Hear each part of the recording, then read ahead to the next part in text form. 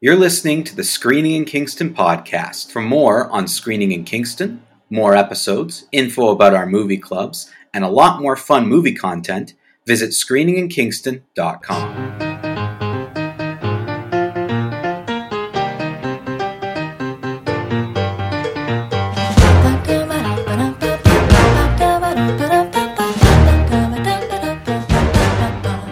Screening in Kingston fans, just before we get to this week's episode, I just have a couple really quick disclaimers to put out there. One, just a little bit of a warning for those listening. We are going to be talking a little bit about some pretty graphic things that are described in the book around child abuse that is part of Where the Crawdads Sing. There's also some language that we use connected to the book that has a lot to do with racism and racially charged topics, because the book does dive into a little bit that as well. So I just wanted to make sure that everybody knew we are quoting directly from the book at some point in times, and we answer some very, very important fan questions. So that's just your disclaimer before we get started. I hope you enjoy the episode.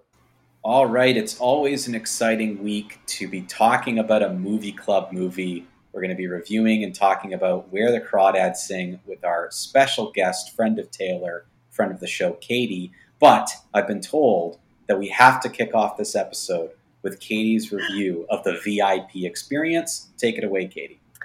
Hi guys, great to be here again. So I am actually, I think I'm a couple episodes behind on the podcast. So Mike, I didn't actually get your VIP experience. I don't think I brought it up again. Okay, now that you mention it, I'm thinking, I actually think I didn't follow up and explain my experience. Okay, because the last, I did go. Yeah. Okay, so we'll have Katie share her experience, and then Mike can counter. Definitely. So I am a big fan of the VIP experience. In fact, I generally will not go see a movie unless it is playing at a VIP theater. I love having a meal while I'm watching the movie, especially because it's always like chicken fingers. I'd like to have a drink. The seats are just much bigger and more comfortable, and you have way more personal space. Like, you could even sit like cross-legged or like tuck your legs up if you wanted to. Some of the VIP theaters even have full recliners. So I'm a big fan, and I like that they bring the food to you. And they do have a cutoff, Taylor, because I know you were curious. Like, during the trailers, you get a little thing on the screen that's like, this is the last call for VIP service, so that people aren't just bringing you food constantly throughout the movie. Well, chicken fingers is much more manageable. Like, that's a really good option for a movie. Yeah. Yeah, I could handle chicken fingers and French fries in a movie-going experience. Do the seats, do you have the option of moving the armrest up? Because I was at a Landmark actually for our last movie club. So I was at a Landmark cinema, which is not my normal movie going experience, and I don't think there was a middle armrest. Like, Dan and I were almost sitting in like a love seat scenario. Interesting. No, each seat has like very thick armrests, and then one armrest has like a table that kind of swings out. You can pull out in front of you. Right. Like on an airplane, kind of. Yeah, and honestly, the menu at the VIP theater, like, no one's getting like pasta. It's like chicken fingers, burgers, handhelds. Like, you're not eating like a fancy, like, I don't know, like short rib. I guess the way they just described it was that you're having a meal, and I'm thinking of meals that people would get when they go out to dinner, and all of those were like more plate, need like fork and knife kind of thing. But obviously, now that I'm thinking about it too, bringing up all these finger foods, well, that is more of a pleasant experience to just like grab whatever and eat during a movie. I could understand that. That makes those are sense. Things you can get at a drive-in. It's That's kind true. of like chip wagon food. Here's the thing, though, because it's really funny. I'm finding this conversation really funny because we're talking about like armrests and how much there is and how much space there is. There's no consistency is my problem. So here's the kind of big thing. Like, in Kingston, at least the Landmark movie theater, the regular movies are full recliners.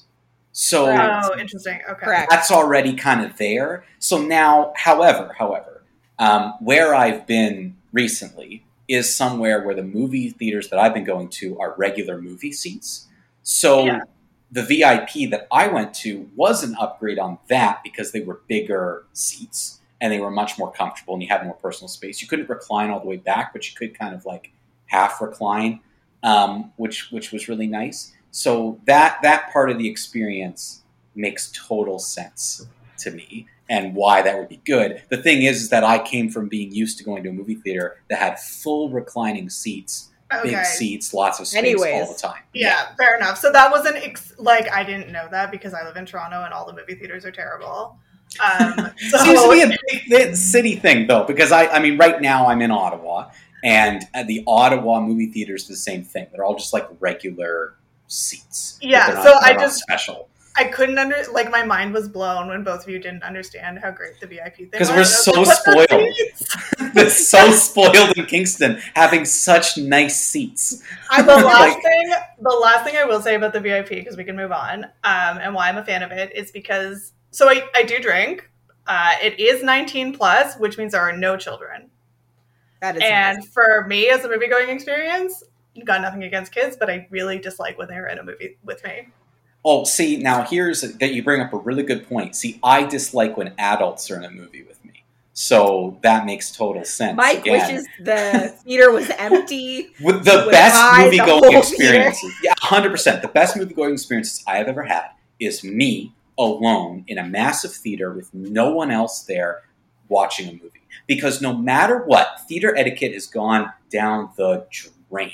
I mean, I don't even want to get started on people being on their phones because that's a whole different mess. But the things people will yell and say and do, and even during previews where, I guess you can let some things go, stop talking. I'm here to enjoy and watch experiences. I want to see what movies are coming out next. Previews are half the movie-going experience for me.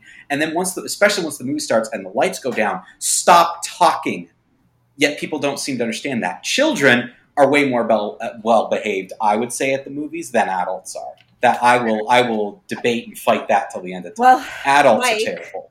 Yes, I would have paid for a VIP ticket to see the Batman. I'm pretty sure I brought this up when I reviewed it. We went to a 6 or 7 o'clock Sunday movie to see the Batman, which is a 3-hour long movie. It was packed. Pretty sure the movie was sold out. And there was this kid who was probably under 10 in our row, and he was a nightmare. I would have paid extra money to... Also, the Batman is not, in my opinion, a children's movie. Yeah, I would say it's not a children's movie. This kid was under 10. That's funny. And that's really no funny. wonder why he was running around. It's a 3-hour movie. Hey, there were at least 40 really well-behaved kids when I went to see Clifford the Big Red Dog. So there you go. They were dying. They were dying to see Clifford. So. Yeah, I will say though, when I went to the VIP, it was actually a pretty pleasant experience. It was way better than I thought. I got the concept a little bit better once I was there. I would definitely do it again for select movies. If there was something that I really wanted to go see and have a meal or something, then I would. But I definitely, once seeing the menu, like you're saying, Katie, I was a little more on board, saying, well, okay, I could see you having French fries and sides and appetizers. I guess I just couldn't get out of my head people sitting there trying to cut a steak with potatoes on the side and you're watching a movie. That's more where my head went. French fries would be nice at the movies. Here's my final question, and then we really should move on because that's... No, we love it. This is good. We can spend 10 minutes on VIP. If that's what you both want to talk about, then that's what we'll do. Is the base ticket, because again, like Mike mentioned, in Kingston, the majority of the seats now, if you're going to a multiplex, are VIP seats. And so I think that's written into the prices now. I think a general admission in Kingston is just $13, but you're getting the good seats. So are you paying more for a VIP ticket even if you don't get anything off the menu? Yes, I believe so. Yeah, because you're paying for the rights and the experience to have all that. Yeah, it's because to me. And I get it. I get it's not just about the seats because especially if people do drink, that would be a nice add-on to be able to have a beer or a glass of wine with your movie. Like that would But that would be like it. you're paying like $15 for the ticket plus whatever for the wine. Yes. Oh, honey, it's like $23 for the ticket. Oh. Yeah. And Okay. I'm sure the alcohol is not inexpensive. No, it's not. But you do get more scene points for. Oh, you do. You get a ton of scene points. Yeah. A ton. I got so many just for going there the one time. So yeah. It kind of does it. They get you with the scene points, right? Like, that's the other thing. They have zero value, but they also do have value because you can then buy things and get things later. But you're spending so much money that it kind of like doesn't really even balance out. But I love those scene points. Like, I'm all on board for getting scene points. Yeah. I mean, that can take us into the movie because I can share my movie-going experience. I went to a VIP showing with a friend of mine, Sophie. She'll be listening to this.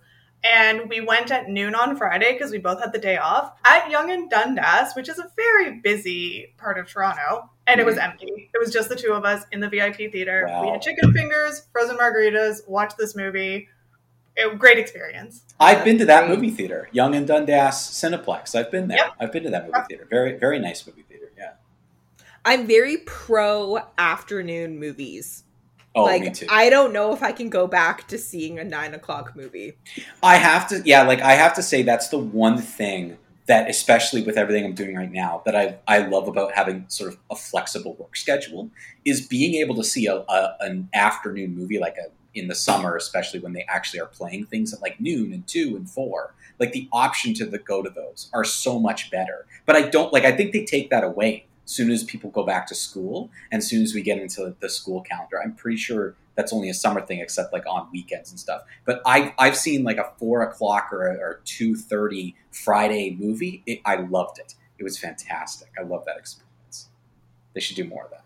They won't because people have jobs and school and stuff. Well, my favorite is like 11:50 on a Saturday. Oh, that's great. And I'm such an old lady. That's also cheaper.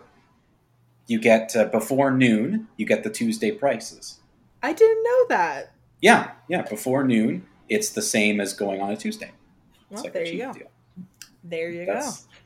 The things you learn from seeing a lot of movies over a very long time. See, like, I don't even look at the prices. I'm like, just ring up my scene points, close my eyes. Because it's the scene points. See, the scene points do it.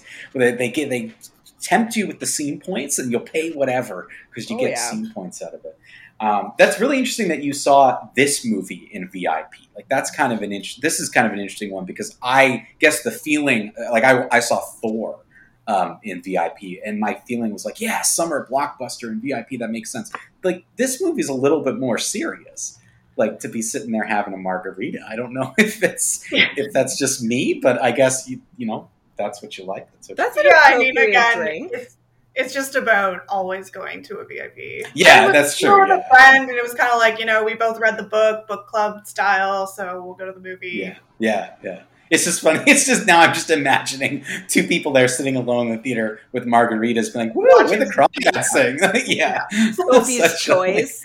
Heavy movie. Sophie's choice. What movie would not be appropriate for a VIP? Yeah, that's what we should play. What name a movie that is not appropriate for VIP specifically with frozen margaritas. I think that's what makes it funny in my head is the frozen margaritas and watching something. Yeah, Sophie's choice. That would be any Holocaust movie. Yeah, really, like anything from like that part of history, anything that's like depressing and sad, anything like that would be there. Speaking of depressing and sad, let's dive into this because I'm very curious to talk about a few things. But before we start, we have to warn people of this because sometimes people get mad at us. We are going to talk spoilers because it's not really. I think it's hard to compare, especially this book and movie, where I think the ending is where it's all at. So I think we're going to spoil the whole thing. So if you have not seen Where the Crawdads Sing, either the movie or read the book, please go do that and then watch this episode. Or if you don't care, we're going to spoil it. So that's your warning. You've now heard spoilers. We have some fan thoughts, questions, feelings on it as well, which we'll get to. But I thought I kind of want to start the same way we did last time and get everyone's kind of general thoughts of the book and movie So obviously, I think we've got to start with you, Katie. You are the architect of this entire thing. So you didn't write the book, but you orchestrated this episode. So yeah. So I read the book when it was huge. 2 years ago, I think, was when it really had its moment, when everyone was talking about it. So I read it. I liked it. I don't think I liked it as much as a lot of people did, but I thought it was a good story. And the descriptions are really quite vivid and beautiful, and I flew through it. The movie was just watching the book. That's like really all I can. Because like, and so it's kind of messing with my perception of whether or not the movie was good. Because to me, I was just watching the book on screen, and it made it kind of boring. But then I was like, but then what is a good adaptation? So this opened up a whole like philosophical question for me, where I don't really know what a good adaptation is anymore, I guess. Yeah, I mean, I made some notes specifically trying to compare the two, and there's obviously changes, because when you take to read this type of book 9-10 hours to read a book down to like a 2-hour movie, you're going to have to cut things out or change things. And most of the stuff that I pinpointed that they've changed were either like, well, it makes sense because you don't have as much time to go into detail here, or I kind of understand why they just decided to focus themselves over here. Like, it seemed relatively true. Some of our fans disagree with you, Katie, though I will say. Some of them have some very strong opinions on what was changed. But we'll get to that eventually. But I'm kind of where you were. Now, I didn't know about this book whatsoever, like at all. When it was brought up, I had to research and figure out what this even was. I'd never even heard of it. So when I read the book, I was kind of like, oh, okay, like this is fine until the ending. Like the ending, I have feelings on. But then I watched the movie and kind of had this similar experience that you did. I'm like, oh, I just did this. Didn't I just read this exact same thing? So yeah. It's very interesting. Yeah. I will say, I think when you first brought up that we were reading this, you and Taylor were having a debate about what genre this fell into. It's not my typical genre, so it's hard to describe. Well, yeah, it is hard to describe. What do you think, Katie? What is the genre? Well, I think it's a new genre that we're seeing more and more of that just is basically called Reese Witherspoon loves. Right. These are the things that she loves. These are the things that Reese Witherspoon likes. They're like mysteries involving women who are complicated. And generally set in the South, because I do believe she's from the southern parts of the U.S. Yeah, so it's basically just like a Reese Witherspoon genre that is being created now. I mean, it's a mystery, yes. I would say that it leans, especially when I was reading the book, I think there's a lot more balance, but the movie leaned into a lot more romance. Yeah, like I felt like I was watching a romance movie for the most part, with some mystery in there. Yeah, I agree. And that is one of the problems that I had with it, which we can get into. I'm sure your fans probably felt similarly. Romance got brought up. Definitely. The book was more of a whodunit, right? Like they spent a lot more time, like who killed Chase and sowing doubt. You know what I mean? Like I think in the book there was, and again, Mike, you mentioned this, taking like the book is almost 400 pages, I think, like 350. It's like a good size book, you know. Taking a fair size book and then condensing it down into 2 hours, you do have to lose things, right? So I think one of the major things they lost in the book was the courtroom drama side of things. Like in the book, it's very fleshed out. Katie, I spoke with Erin about this because she had seen it in Scotland a couple of weeks ago. And she said she loved it. She was like, this is the best movie she's seen in a really long time. And I asked her specifically, I said, what did you think of the ending? And she said, I found it really shocking. In the book, I don't think it's as shocking. Yeah, I agree. I don't think it's as shocking in the book. They set it up that she's more in a way like animal than human, because she's like raised by the marsh. And we know that she learned human behavior from animal behavior.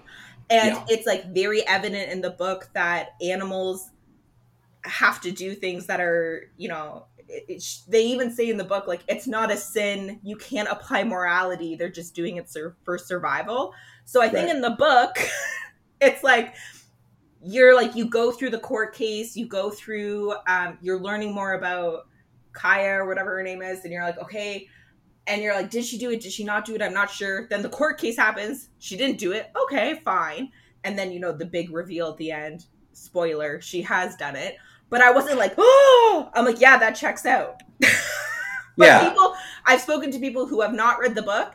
The ending, like, blew their minds. They're like, we did not see that coming. Okay. That's, like, really good to know, because I want opinions of people who haven't read the book, but unfortunately I live in a bubble and everyone has read the book who's seen the movie, so this is good information.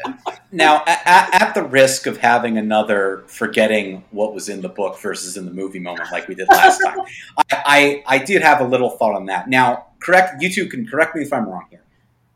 I believe that there's sort of the double twist in the book where you also find out that Kaya is that poet. Yes, and that's not in the movie. Left out of the movie. Yeah, okay, that's what I thought. Because that was the other thing that I found that more shocking.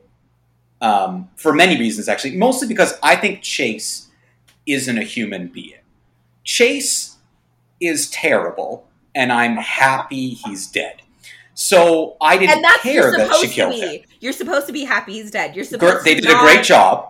Apply morality. You're like, Kaya's in the right. It was not a sin for her to murder him. He is just trash as a character and as a human being. So I think at the end of the book, at least, I'm talking more the book, I was like, okay, cool, yeah, she killed him. Class, like, who wouldn't have at this point? And then the big thing to me was finding out that she's a published poet. Yeah, all along. Like that was made me be like, wait a minute, what? Like that made me more so, but that wasn't in the movie at all. It's like that. I was more shocked. Sorry, Katie. Go ahead. Sorry. I was just going to say, I think it would have been hard to do that in the movie because in the book, it's like each chapter starts with something from this poet, right? Yeah. Crazy? Yeah. So that, like, I don't really know how that translates to the screen. Voiceover. Like, you'd have to do it as a voiceover, and you'd have to have an internal monologue. I guess she was doing that voiceover, but it was just her the whole time. Honestly, it was just her the whole time. Yeah. That part of the book for me I didn't really care about. I did not care about the fact that she was the poet. I thought that the book should have just cut that out, but that's fair. That's very differently. I was more shocked that Tate didn't think she was a good poet.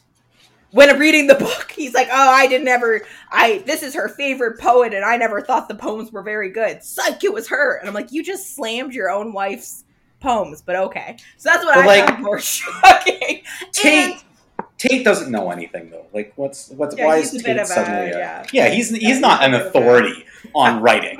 Okay, like Tate is not an authority. What else I also found it more shocking. Again, like you find out that she murdered him. You're like, good for you, girlfriend. Good for you that you murdered him and got away for it. Happy life, whatever.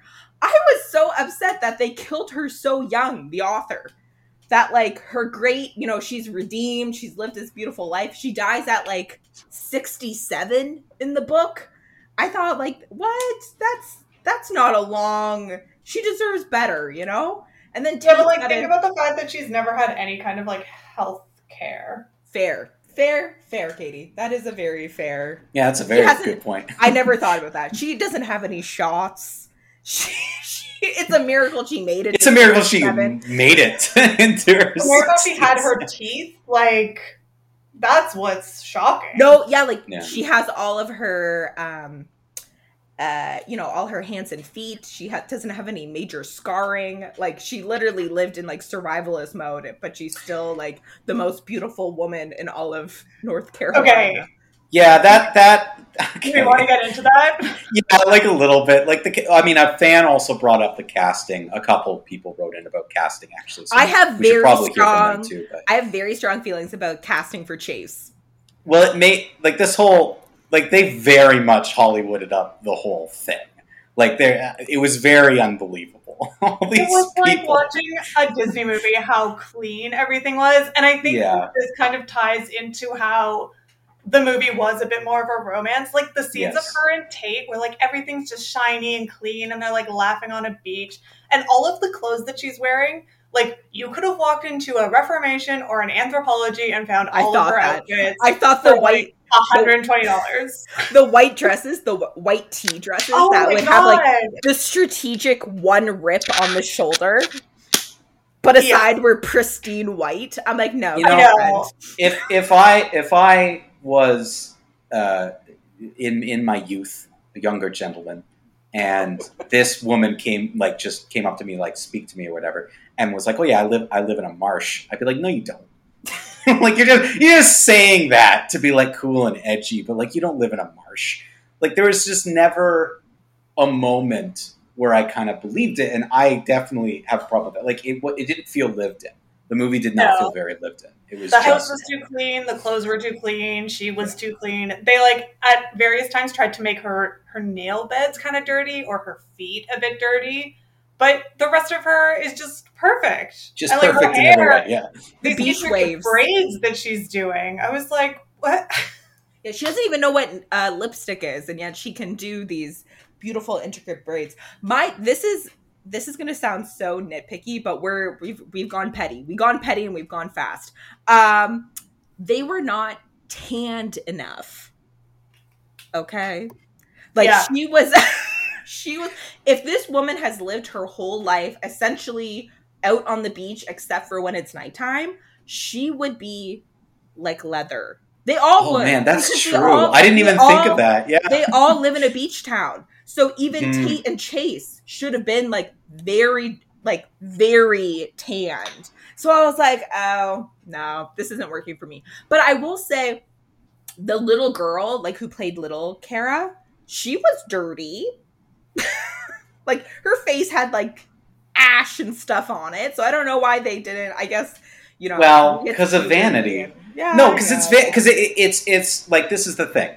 Unfortunately, the world of creating movies, same as the world is creating theater, you are dealing with the vanity of the people that you work with as well. I bet you anything that even if it wasn't the actor in question, the director or someone or a PR team, some people were like, I can't go too far. Because that happens all the time, where people go onto sets and they're talking about makeup and costuming and they start getting input from the actual performers or their agents or someone on their team being like, like you gotta clean her up a little bit. Like that would be it's not believable. Or someone, it's not believable. Or a producer who's trying to sell the movie or what have you. Like someone's interfering with the artistic process. It could be anyone. I'm not going to say like directors are all perfect. Like it's not. It could be the director who's doing it. Like someone is looking at it being like, we can't go too far.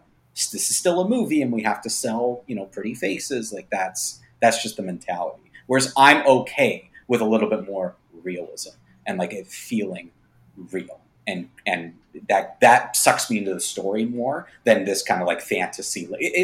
That was a really good way to describe it. It's a Disney Fantasyland movie we're watching.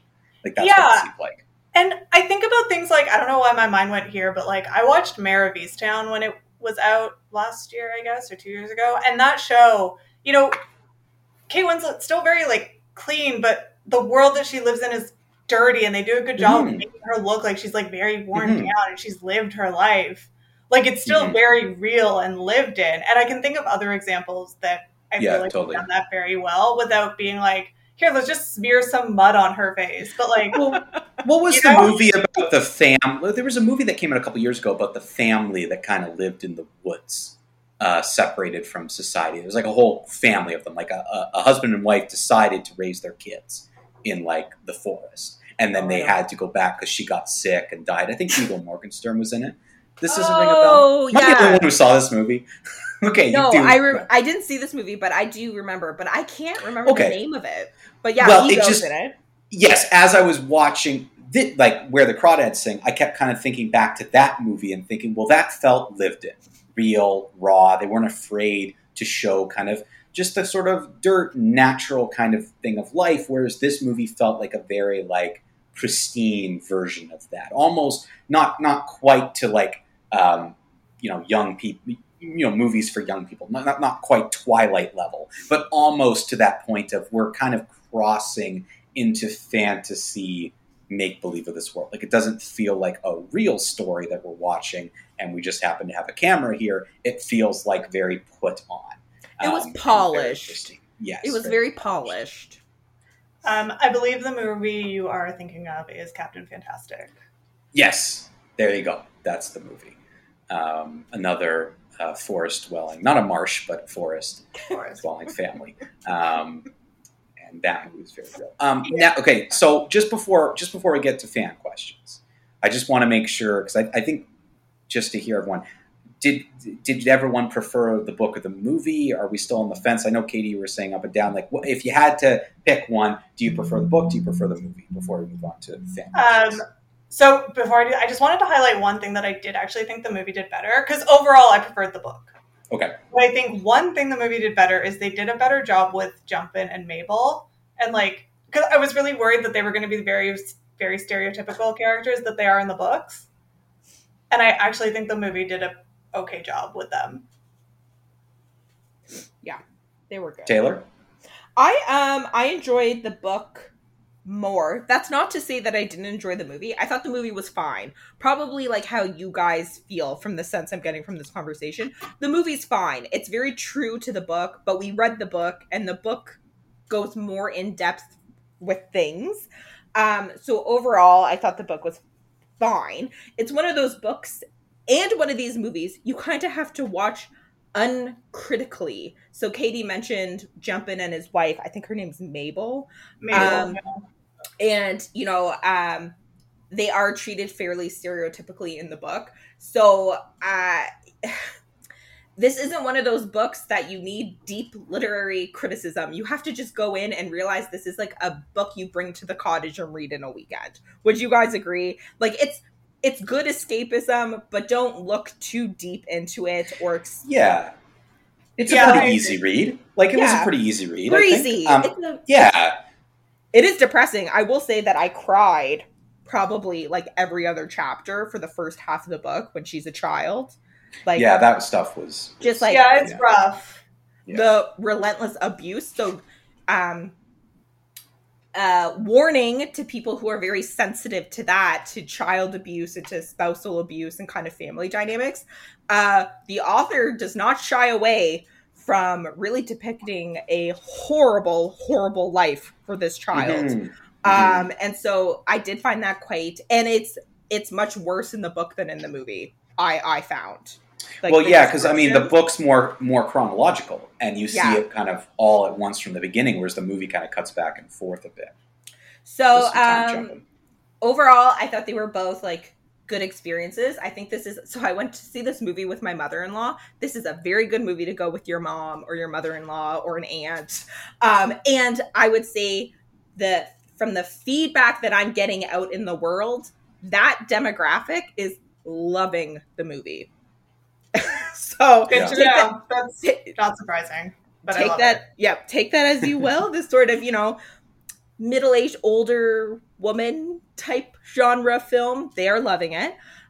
So overall, to me, the book was a good experience. I enjoyed reading it, and I thought it was a good movie-going experience, but I did like the book better.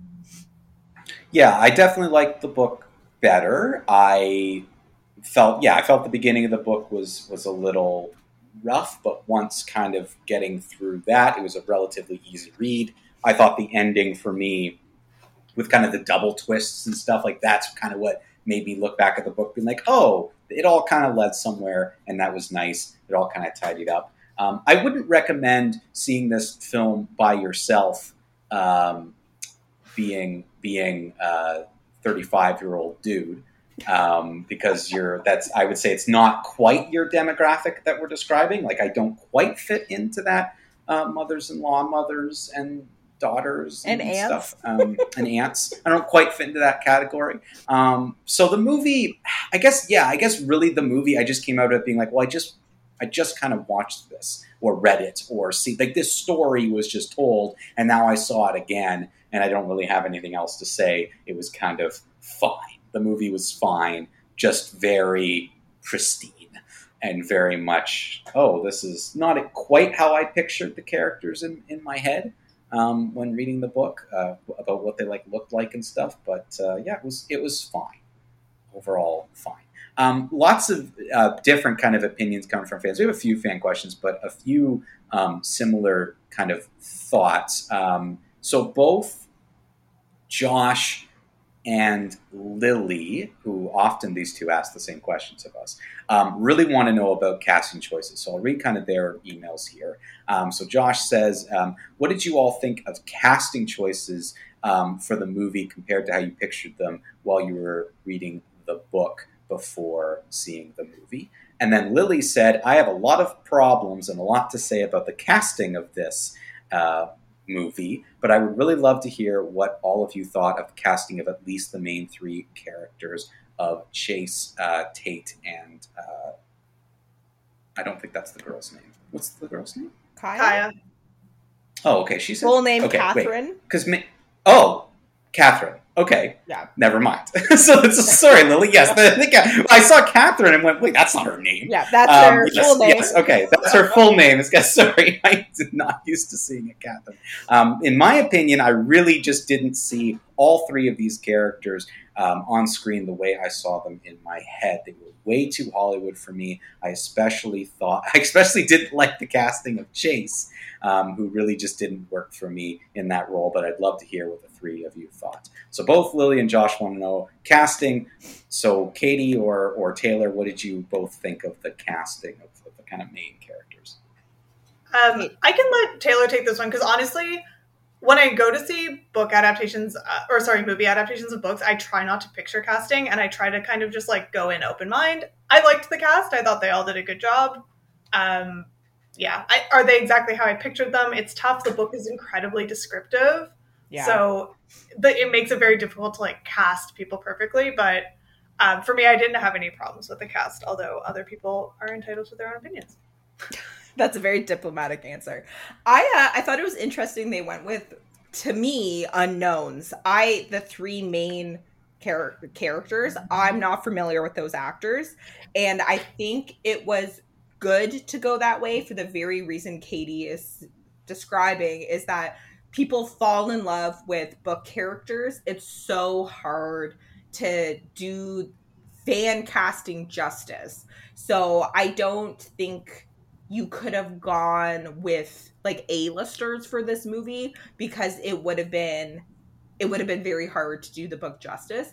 I thought Kaya was fine. Does she look like how I thought she would look like in the book? No. But everyone's idea of like rugged beauty is different. But I definitely would not describe her as a rugged beauty. Maybe just beauty. I love Tate. Erin, Katie, she loved Tate as well. I thought he was great. Yeah, I thought he was really good. Yeah, he was very good. I think he captured that kind of like that innocent, boy next door. Chase, here's the thing. He's supposed to be a all-star athlete, but a little bit past his prime. He does not look like he can play football. So that was my biggest contention, is that I thought the actor who played grown-up Jody, her brother, to me, I'm like, oh, that looks more like how I pictured Chase. Like, all-American. Oh, interesting, yeah. All-American, like, looks like he can toss a pigskin, like, looks like he could pick up a girl and throw her. I think, though, the more I watched Chase on screen, he had the acting for it. Because at certain angles, he looked really beautiful. And then on other angles, he looked like a creep, which is what Chase was supposed to be, right? So yeah, I will say that the actor did a great job with that. Yeah, his acting was very good. So as the movie progressed, I bought it more. But in terms of like fan casting, I would have cast the actor that was Jody. But again, he wasn't on screen enough for us to know if he was a good actor or not. But so that's my strong feeling. I don't buy that Chase was an all-star quarterback. That's like a couple years past his prime. Also, if he works at like a mechanic store, he too should have dirty hands. And yeah. Tate, who's helping his dad shrimp, also should be a little stinky looking. They should all look like they're stinking. It's so hot there. It looks like it's like 20 degrees in Ontario, Muskoka. in the movie. So anyways, that's definitely didn't look like the Deep South at times. No. There was definitely moments where I'm like, I don't know. They were not sweaty enough. Yeah, they could have done. I mean, but they weren't going to do that. Does Lily say like what her feelings are, or is she just gonna? No. She just left it to us. No, just left it to us. No, there's no more. Said she had lots to say, but just didn't say them. I mean, I don't know. There's skilled positions in football, so he could have played. Like a quarterback's not going to be is not going to be big. Yeah, he's like a quarterback's not going to be massive. They're going to be. He looked really skinny in the movie. Yeah, skinny. Yeah, quarterbacks are often pretty skinny. Like they're like skilled position. I guess they're in fast, football, right? They're are faster. Fast. Yes, exactly. Yeah, they got to move quickly. Whereas you might be thinking of the more traditional football positions that are like defense, where they have to be built and stronger. So it could make sense. I guess my kind of problem, I just couldn't get over. Like I just like these people don't match what I was thinking they would look like. Like I get we kind of Hollywoodized it, but I don't. If you have a description in the book, I think that makes it easier, not harder. Because you, especially if it's Reese Witherspoon, you have access to 7 billion people on the planet Earth. That's your access. That's your reach. You don't have limitations. You might have some budgetary limitations depending upon what you've put together. But when it comes to casting and finding talent, it shouldn't be difficult to find people to fill any role. They should have gone to like a small town in North Carolina and grabbed all the actors there. Yeah. They could have done that. That's even though like how many small towns like have quote unquote good actors, there are many people who just have raw talent, right? So for sure, there's lots of theaters. Like, there's community theaters in every town. Go find some community actors in North Carolina. Sure. Like they're gonna look how the book describes. If you're gonna go with unknowns anyway, right? Then why wouldn't you? Like, I just don't think like if you have a best-selling novel and you can put together a good movie, I don't think it's gonna matter at the end of the day what people look like if you're confident in the story that you're trying to tell. The whole time I just felt like you're just trying to distract me from whatever this is by being like, oh, look at these like Hollywoody people. And it just took me out of the story. That was just my problem. I just couldn't dive into the story in the same way I did in the book because they were all too pristine and poshed and polished, and it just didn't jive for me. That was kind of my own. Fair enough. Time's a ticking, so I got to get some more fans here. Read fast. So yes, read very quickly. This one comes from Caitlin. Caitlin says, I really enjoyed the book, but my biggest problem with the movie was how much it became a romance movie. I felt like a lot of the mystery was kind of taken out of it, and I would have liked a little bit more of the mystery genre in the film. I felt it was very heavy on the romance, which is fine. There's nothing wrong with that. But I felt like it leaned too much into it, where I was sitting here basically watching a romance movie that had a little bit of the Gone Girl mystery style to it. How did you all feel about the romance? So that comes from Caitlin. So yeah, we kind of talked about that a little bit. Yeah, I think we've hit on it, and I would tend to agree. I mean, when they were initially adapting this, I was like, oh, that's awesome. Like, maybe they'll make this, there's a way to make this really like dark and cool. And I thought that it would have a bit of a different aesthetic to it. And the movie does do an interesting thing. Like, it does take a turn when she's abandoned by Tate and she meets Chase. It does get a little bit darker at that point. You know, you lose a bit of the sheen. The emotion is there. There are some like really tough scenes. But like all the stuff with Tate, and maybe the movie was trying to go for that juxtaposition, but I just don't know if it necessarily worked, because I did feel like most of the movie was really cheesy scenes of her and Tate like running on beaches. Yeah. And hugging. Hugging for the first time. Yeah, Katie, you definitely got like the tone issue down for me. I think they could have done like Southern Gothic. And yeah, that's kind of what I was hoping for, especially with like the Taylor Swift song that came out. I was like, ooh, I like it. Dark and moody. And I think it would have been cool, again, if they spent more time in the courtroom, and even to do, which I'm a little bit sad the book doesn't do this either, but I guess it's just, again, it just is what it is. Nothing can be everything you want it to be. But I would have liked that if at the end of the movie, they would have shown her committing the crime. Yes. Okay, I have this written down as a huge point. Because we still don't know how she did it. Yeah. And so I didn't mind that it wasn't in the book because you are kind of left to imagine it, and it's kind of woven throughout the story. It's very vivid in the courtroom. It is very vivid, and you can imagine it. But the thing is that movies can do things that books can't. And sometimes they should do those things. And I was convinced that as soon as Tate found the necklace, we were going to get a flashback. Yep. At least of like him thinking through how she had accomplished it and like seeing it happen. And we didn't get it. And I just felt like that was a huge missed opportunity. And that would have been a great thing to include in the movie. Yeah. Like that would have been a really cool scene. Maybe it's on the cutting room floor and we'll get it in some kind of director's cut or something. But I was shocked. I thought that was a huge missed opportunity not to be able to use the power of cinema to show her actually committing the crime and like with the different buses and having to get back and forth in time and like getting him up the water tower. With disguises. Covering her tracks and just, and how she lured him there. Because they never say like, how did she get him there in the first place? So a point about the romance. Again, I think it's interesting seeing how I saw the movie with someone who hasn't read the book. So my mother-in-law described this as her new Notebook. So she might like this movie even more than the Notebook. So again, she clearly enjoyed the romance aspect of it. You know what I mean? So I think they definitely, I get the sense that people who haven't read the book are able to enjoy this just as a romance with like drama. Whereas people who read the book got to experience the actual mystery of it.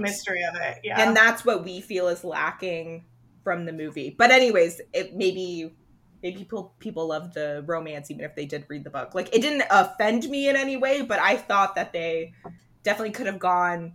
There's more interesting aspects of the book, I guess I think they missed. Yeah, it's funny. The friend I was with also mentioned that, like, it reminded her of the Notebook, especially just the ending scenes of, like, showing them growing old together, which thankfully they got new actors because they did the aging for a little bit and it was really rough. It was. One of my pet peeves in movies. I hate when they just try and synthetically age actors. I know we're running out of time, Mike, and we have other things to read, but speaking of CGI or, like, editing, like aging editing, I thought when they opened the movie with that CGI heron, I thought, oh my gosh, what am I getting myself into? This is going to be horrible. Thankfully, they only used the CGI minimally in a very visible way, but I thought they were going to CGI the whole marsh. But, like, luckily they didn't, which was our problem with Death on the Nile, where they CGI'd Egypt. There was a lot of problems with Death on the Nile. All right. Mike, what's the next? Yes, I'm going to do this one next because it's kind of important. So let's, this is from Akil.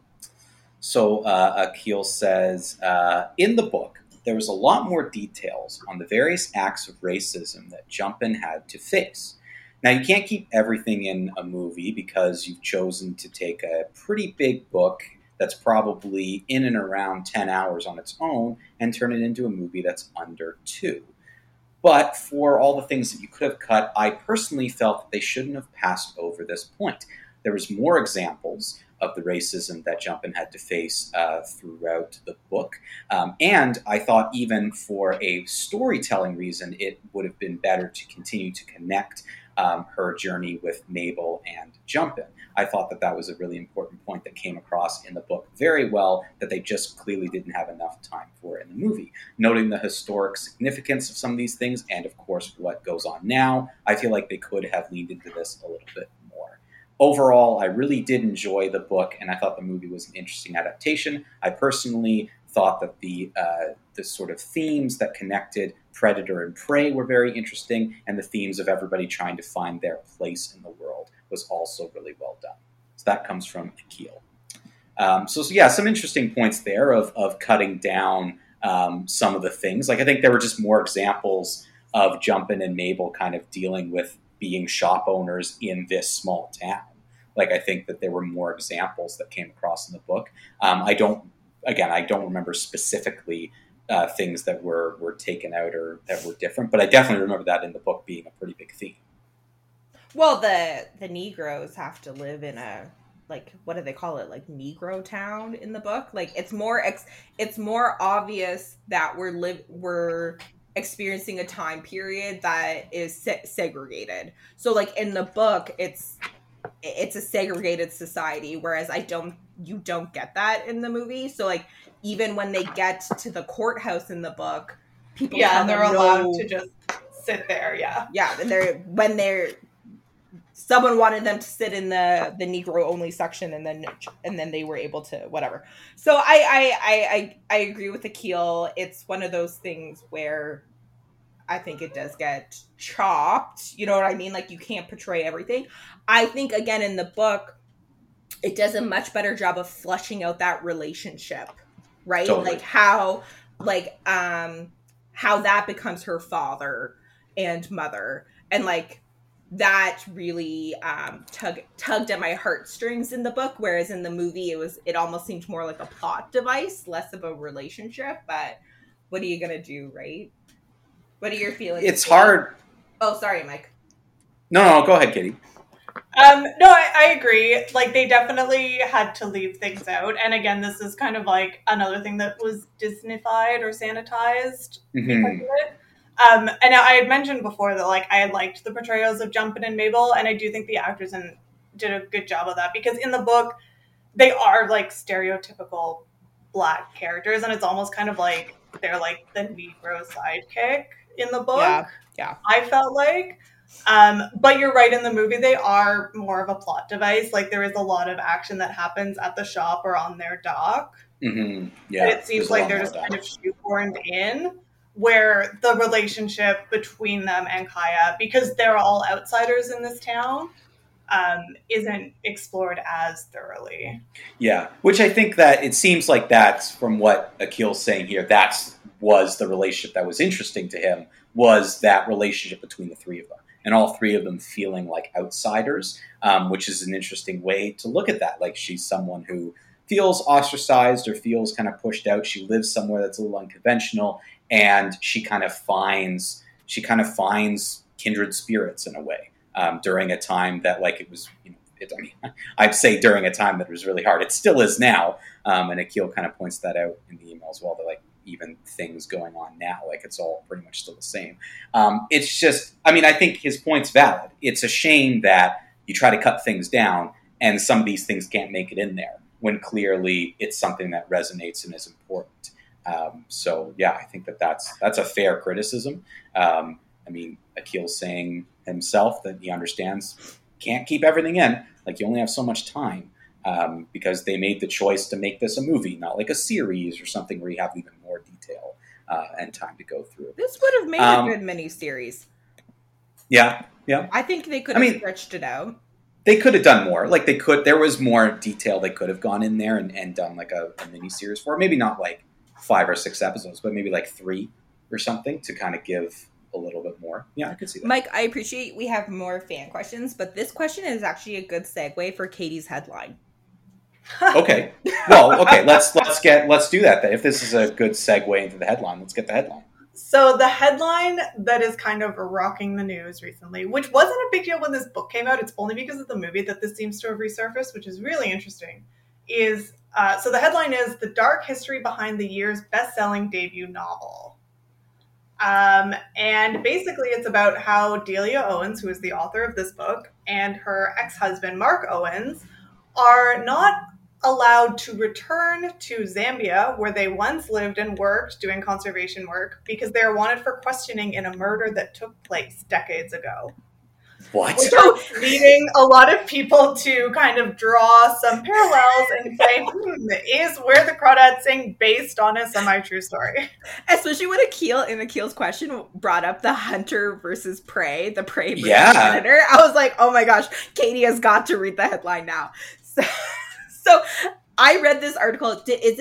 I think it was in Variety, right, Katie? Like, I read it's Slate is the one that I sent you. Oh, okay. But I'm sure every outlet has some variation of this article. Right. And apparently they like were involved in conservation, and the husband, like, really became so passionate about conservation that he was willing to kill poachers, like shoot at poachers to kill. And apparently a poacher came onto the land and he was shot, and it may or may not be by her ex-husband. He may or may not have done it. So I can definitely see chase elements. I'm sorry, this is wild. I can't even believe this is real life right now. They've also been accused of saying like some pretty like racially insensitive things, like on top. Yeah. On really? Of that. Really? Countries, yeah. Yeah. Wow. So it just really a bundle of trouble. These two, just a bundle of joy. These two, just troublemakers. Wow, that's wild. So. What do you think, Katie? Do you think that this is art imitating real life? Now that you've read that backstory, do you feel that she? I like for a while I kind of thought that this was all a big nothing burger. I was like, oh, like, okay, her ex-husband maybe killed a poacher years ago. Like, I don't know. But bringing up the whole predator versus prey thing and the fact that like the killing of Chase is justified, there's no mistake in my mind that if this actually happened, Delia Owens believes that the killing of the poacher is 100% justified. Yeah. Because... Like, yeah. So it is actually interesting. Like, maybe there is some weird parallel. I do, and like they never recovered the body. Recovered the body. There's rumors that he, like the husband, picked the body up in a helicopter and like dropped it in a lake. Yeah, or a lake. Yeah. So that in itself would make an amazing documentary. I would watch. Definitely. I would watch that movie. So I can't even believe that is so wild. I can't believe that's a thing. That's. Ooh. It makes you kind of think, like, I'm now thinking about the book and I'm like, wow, like, is this a confession? Are we getting some sort of like, you know? There was also something that happened a couple months ago, and I forget which book it was, but there was an author who wrote a murder mystery who was then arrested for murdering someone. Really? And like they kind of caught her based off of her book.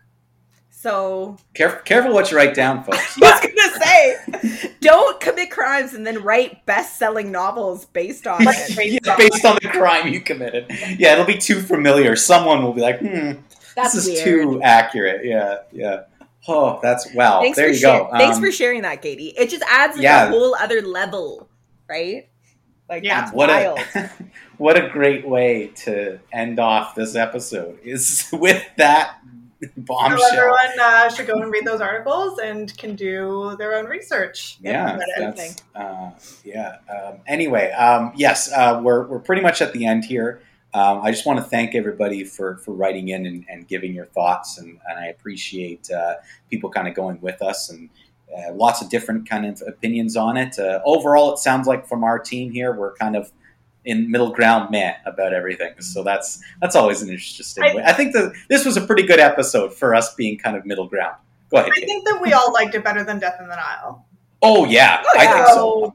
That's a positive. That's a win. Death in the Nile was just, the movie was so weird. There's too many weird things, creepy, weird stuff. But thank you so much, Katie, for coming here and doing this. What's your, before we leave, Katie, what's your rating of the book and the movie? Is it a read it and a see it? My book is a read it for sure. As you said, like take it to the cottage on a weekend, finish it there. If you're going on vacation, just bring it with you. You'll finish it. The movie, I put it as see it. Do I think you need to see it at a movie theater or a specifically a VIP movie theater? No, I think you could probably wait for this to come out on streaming and like watch it with your book club. I think that could be a lot of fun, but I'd say see it. Yeah, that's kind of my opinion. I echo Katie's sentiments 100%. Yeah, I'm a little more in the stream it category if you're really interested, but yeah, I think it's a little bit better than an airplane movie. So there you go. I think this would make a very good airplane movie, though. Like, really? See, I think it's a little bit too much. Mike and I kind of have a different definition of airplane movies. Yes. To me, this is in the same category of Room, which I watched on an airplane. It's like absorbing enough that you can kill 2 hours on the airplane, but like... Wait, Room or The Room? Wait, Room. You mean Brie Larson Room? Yeah, the Brie Larson Room. I watched that on an airplane? That is What? heavy for an airplane. That's a heavy movie for an airplane, To me, Taylor. Room is an airplane movie. Okay. Well, there you go. I don't know. Let's just end it there. That's good. Before we go, I just wanted to quickly share one really good adaptation I'm enjoying, which is the TV series Crave. HBO Max is adapting My Brilliant Friend, it's actually out of Italy. It's in Italian. You have to watch it with subtitles, and it's one of the best adaptations I've seen. It's a series. If you've read those books, I'd recommend it. If you haven't read the books, I still recommend it. And your really crappy or your really bad adaptation, Katie? You were very bad adaptation is Persuasion, which should probably shock no one. I read the book, tried to watch it, turned it off, but we'll probably go back and finish it. We're gonna slog through it next week, listeners. Katie's teasing our theme for next week, which is big hyped Netflix movies that are probably not very good. So look forward to that next week. And in the meantime, go see some movies. Thank you for listening to the Screening in Kingston podcast, recorded at CFRC at Queen's University in Kingston, Ontario. Queen's University sits on the traditional lands of the Haudenosaunee and Anishinaabe peoples. We would like to thank the Faculty of Engineering and Applied Sciences and the CFRC Podcast Network.